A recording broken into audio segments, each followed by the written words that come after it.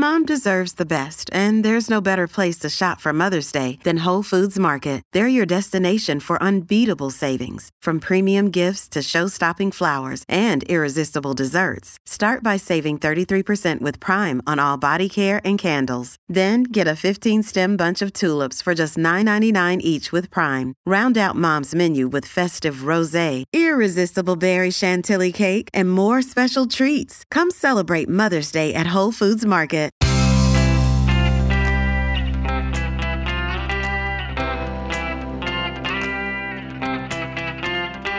Changing your life one story at a time. This is the Chicken Soup for the Soul podcast with Editor-in-Chief Amy Newmark.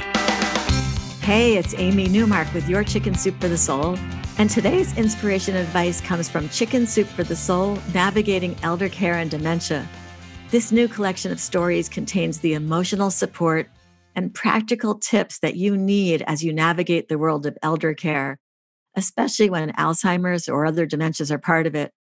You'll feel less alone and more empowered in your new role after you read these stories. And today, I want to talk about something that every family caregiver needs to work on, and that is self-care. Let's start with a story by Diane Stark called No More Superwoman. Diane was trying to do it all. Her normal duties as full-time mother and wife, her part-time writing career, her volunteer work, and at the same time, she was caring for her father-in-law, Larry, who had had a stroke. She was visiting him in the hospital on top of her already impossible schedule. She says that she was feeling overwhelmed, and it had been a constant in her life, even before Larry's stroke. And her kids weren't helping much. They were getting bored and complaining when she said they had to visit their grandfather. But they went to the hospital, and the kids headed through the now familiar hallways looking for Larry's new room. Larry had actually started having strokes a year earlier, so the kids were familiar with the hospital. When they got to his room, he was being changed, so they stood in the hallway, and that's when the kids started complaining again about the food in the hospital cafeteria, about how Diane had forgotten to pack a snack for school. Diane's middle son pointed out that she had been forgetting a lot of stuff lately and also had been late for pickups and not such a great helper on homework either. Before the kids could point out any more of their mother's shortcomings, a woman poked her head out of an office across the hall. "Can I talk to you for a second?" she asked Diane. She handed Diane a package of crackers for the kids and then spoke to her privately, saying, "I had to rescue you from them. Kids can be brutal sometimes." Diane felt bad that the woman had heard her kids being rather ungracious about how she was trying to do it all and not succeeding. But the woman had other ideas. She told Diane to stop trying to be Superwoman. It turned out she had chatted with Diane's mother-in-law that morning, and she'd heard about all the caregiving Diane had undertaken over the past year. Diane tried to say she was just helping out and that everyone in the family was doing something, but the woman said, "Don't minimize what you're doing. Caregiving is stressful, especially when you've got young kids. They call it the sandwich generation because you always feel smashed in the middle." Diane admitted that she was juggling a lot of balls, and she'd started dropping some of them. That's when the woman said, "You need to give someone else a few of the balls you've been juggling." She pointed out that the kids were old enough to help. They could take some of those balls away, the household duties, to make up for the caregiving balls that Diane was juggling. She said, "It's time to stop juggling more than you were designed to handle." And that was it. They had a family meeting that night, and the kids took on some of the household chores, and Diane could breathe again and juggle just the right number of balls. So we started that story with a quote from Lily Tomlin, and I think this sums it up beautifully. She said, "For fast-acting relief, try slowing down." So I've been personally involved in elder care for years now. My mother died 4.5 years ago, and that's when we realized that my father's dementia was worse than we had known. Or maybe it was just how distraught he was that made him get worse. But he had already developed an obsession with heating the house. He even called the home phone number of the head of the oil company to demand a tank refill at 3 a.m. And he had already started making repeated phone calls to people, including me, at all hours. And I didn't have any way of controlling his phone usage, and I needed to sleep. So the first thing I did when my mother died was I ran down to my basement and I disconnected my phone. And that way my father could call my cell, but not my home phone. And I had the ability to block him so that I could sleep at night. He had an aide with him every night, so we knew he was safe. And the aide could call me whenever necessary because her number wasn't blocked, just his number was blocked. So I wrote about this in a story for our new book about navigating elder care and dementia. And I got a comment from one person who said she would never block a number from a parent with dementia. And all I can think is that she does not have an elderly parent with dementia and speed dial. So I had already experienced my father's frenzied calls during the wee hours of the morning during my mother's frequent vacations. She traveled all over the world for two reasons. One, because she wanted to see new places, and two, to get away from my father because she just needed a break from his dementia. So that period right after my mother's death was one of the most stressful periods of my life. We could barely process the unexpected loss of our mother as we dove headlong into caring for a determined and distraught man with dementia. He was already quite feeble and he actually had to crawl up the stairs in the house, but he insisted on remaining in the house and remaining in charge. And he had driven his tractor into a ditch the prior winter while trying to plow the driveway. Before my mother died, he had driven an hour into New York City, undoubtedly going 40 miles per hour in the left lane on the highway. And he was still trying to climb ladders and fix things. And he was also visiting the bank almost every day, withdrawing large sums of money and then hiding the cash and then forgetting where he hid it and then calling the police to report that it was stolen. So I'm telling you all of this because I think that self care is so incredibly important. And I'm really trying to make the point that self care isn't selfish, it's really mandatory. So at my mother's funeral, her kind of aide, but more like her driver, told me that in the ambulance on the way to the hospital, my mother had said to her, "Alan killed me. Don't let him kill anyone else." And I know that was an exaggeration, but the stress of living with my father in his demented state had made my mother so unhappy that she had deliberately disobeyed doctor's orders about her own health. And when I went through her desk, I discovered that she had known that she was at risk of renal failure and she'd done nothing about it. So, over the next couple of months, we kept my father in his house with aides supervising him. And we pulled off a miracle. After only a couple of months, we actually got our father to pick the assisted living facility that we had already chosen for him. And then the stress continued though, because we moved him in there. And instead of being sociable and enjoying all the activities, he refused to be alone in his apartment.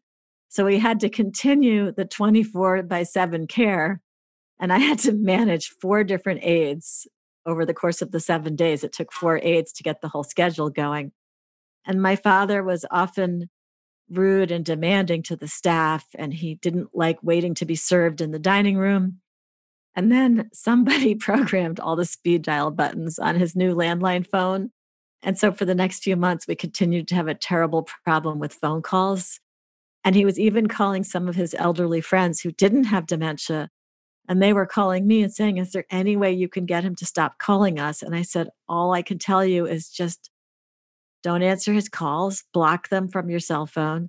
Eventually, I was able to change the speed dial settings on his phone so that he could only call people's cell phone numbers. And that way, it was easier for them to block his calls. And then I was finally able to reconnect the home phone line in our basement as well. So that day when I had unplugged our home phone was the beginning of my self care as a family caregiver.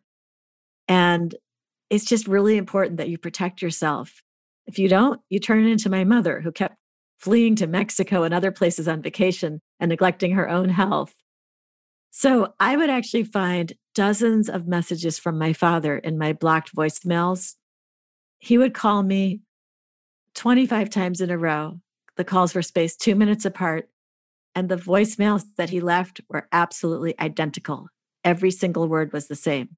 He could not remember that he had just called me. And that's why he would leave me the exact same message 20 times in a row.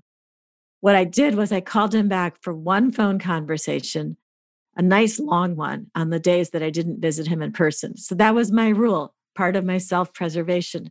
I visited him 2 or 3 times a week in the assisted living, and then I would have one nice long phone call on each of the days when I wasn't visiting him in person. Now, my husband would comment on how patient I was when he heard my side of the phone conversation because the phone conversations were like endless loops where I would answer the same question 20 times in a row, or we would discuss the same topic a dozen times in a matter of minutes. But I didn't let that bother me at all because I figured I'm going to spend 30 minutes on the phone with my father anyway. So what does it matter what we talk about? This is my father's time. So if we say the same thing 30 times in 30 minutes, that's okay because that's what he wanted. And if everything we talked about was utter nonsense, no problem either, because I always tried to enter my father's reality because his 90 years had basically pancaked into one flat continuum. Just take, a big stack of years, 90 years, and pancake them. And in his world, he was 90 years old, but he was also still living with his parents. And he'd also just come back from a business trip to Europe. And his mom, who had actually died 20 years earlier, had just called. And in this reality, my mother was away on one of her many trips. And then he had this recliner, which I called the magic chair, because that chair took him all over the world. He was always telling me that he had just been on a business trip to London or Chicago or Paris. He told me that he'd never traveled to Paris as much as he had during the past year, which was really funny because he did it all from his magic red chair. And he would also rewrite history. At one point, I learned that my grandfather, who ran a commercial real estate firm in Manhattan, had coined the term the garment district and had also invented the concept of designer showrooms. That was probably not true, although it's slightly possible. But at least I learned from that conversation that my grandfather did manage some commercial buildings in the garment district. So we started this caregiving journey 4.5 years ago. And I have to say, it's way easier now because over time, as my father's dementia has worsened, it's like a hard shell has cracked and fallen off him. And underneath what was typically a kind of difficult persona, there's now this very sweet guy. So the shell came off and underneath is this really nice guy. And we've also moved him to an incredibly well-run memory care unit where he's been for a couple of years. And that has been such a relief also. So I think the stress is pretty much over now. And I think we've done a great job for my father. And I think a good part of that came from strategically protecting our sanity and our own health. I definitely took my mother's warning to heart. So prior to becoming a caregiver for my father, I had read our previous Chicken Soup for the Soul books about family caregiving and elder care and dementia. I had already ingested and digested a lot of great advice from people who had already been on this caregiving journey. And the prior books that I had read were Chicken Soup for the Soul, Family Caregivers, and also Chicken Soup for the Soul, Living with Alzheimer's and Other Dementias.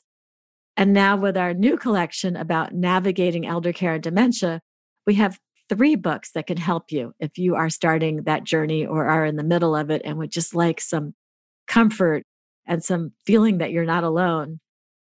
If you'd like to share your own story about elder care or anything else in your life, click on Submit Your Story on our website, and you'll see the topics that we're working on. You'll see our writing guidelines, and there's also a form that you fill in to submit your story for consideration. We're always working on 6 or more topics, and you might find one that fits a story that you've always wanted to tell. Come back for our next episode to hear an interview with Lisa Marshall, whose husband has early onset Alzheimer's. Lisa was recently featured in the media for marrying her husband all over again because he forgot that they were already married for decades, and he proposed to her, and they had a complete normal wedding gown and all, and it really hit the national media, and everybody got a real kick out of it. So I hope you'll come back and listen to Lisa, who also will share some really good tips about self-care as well, because that's something that we're all so passionate about.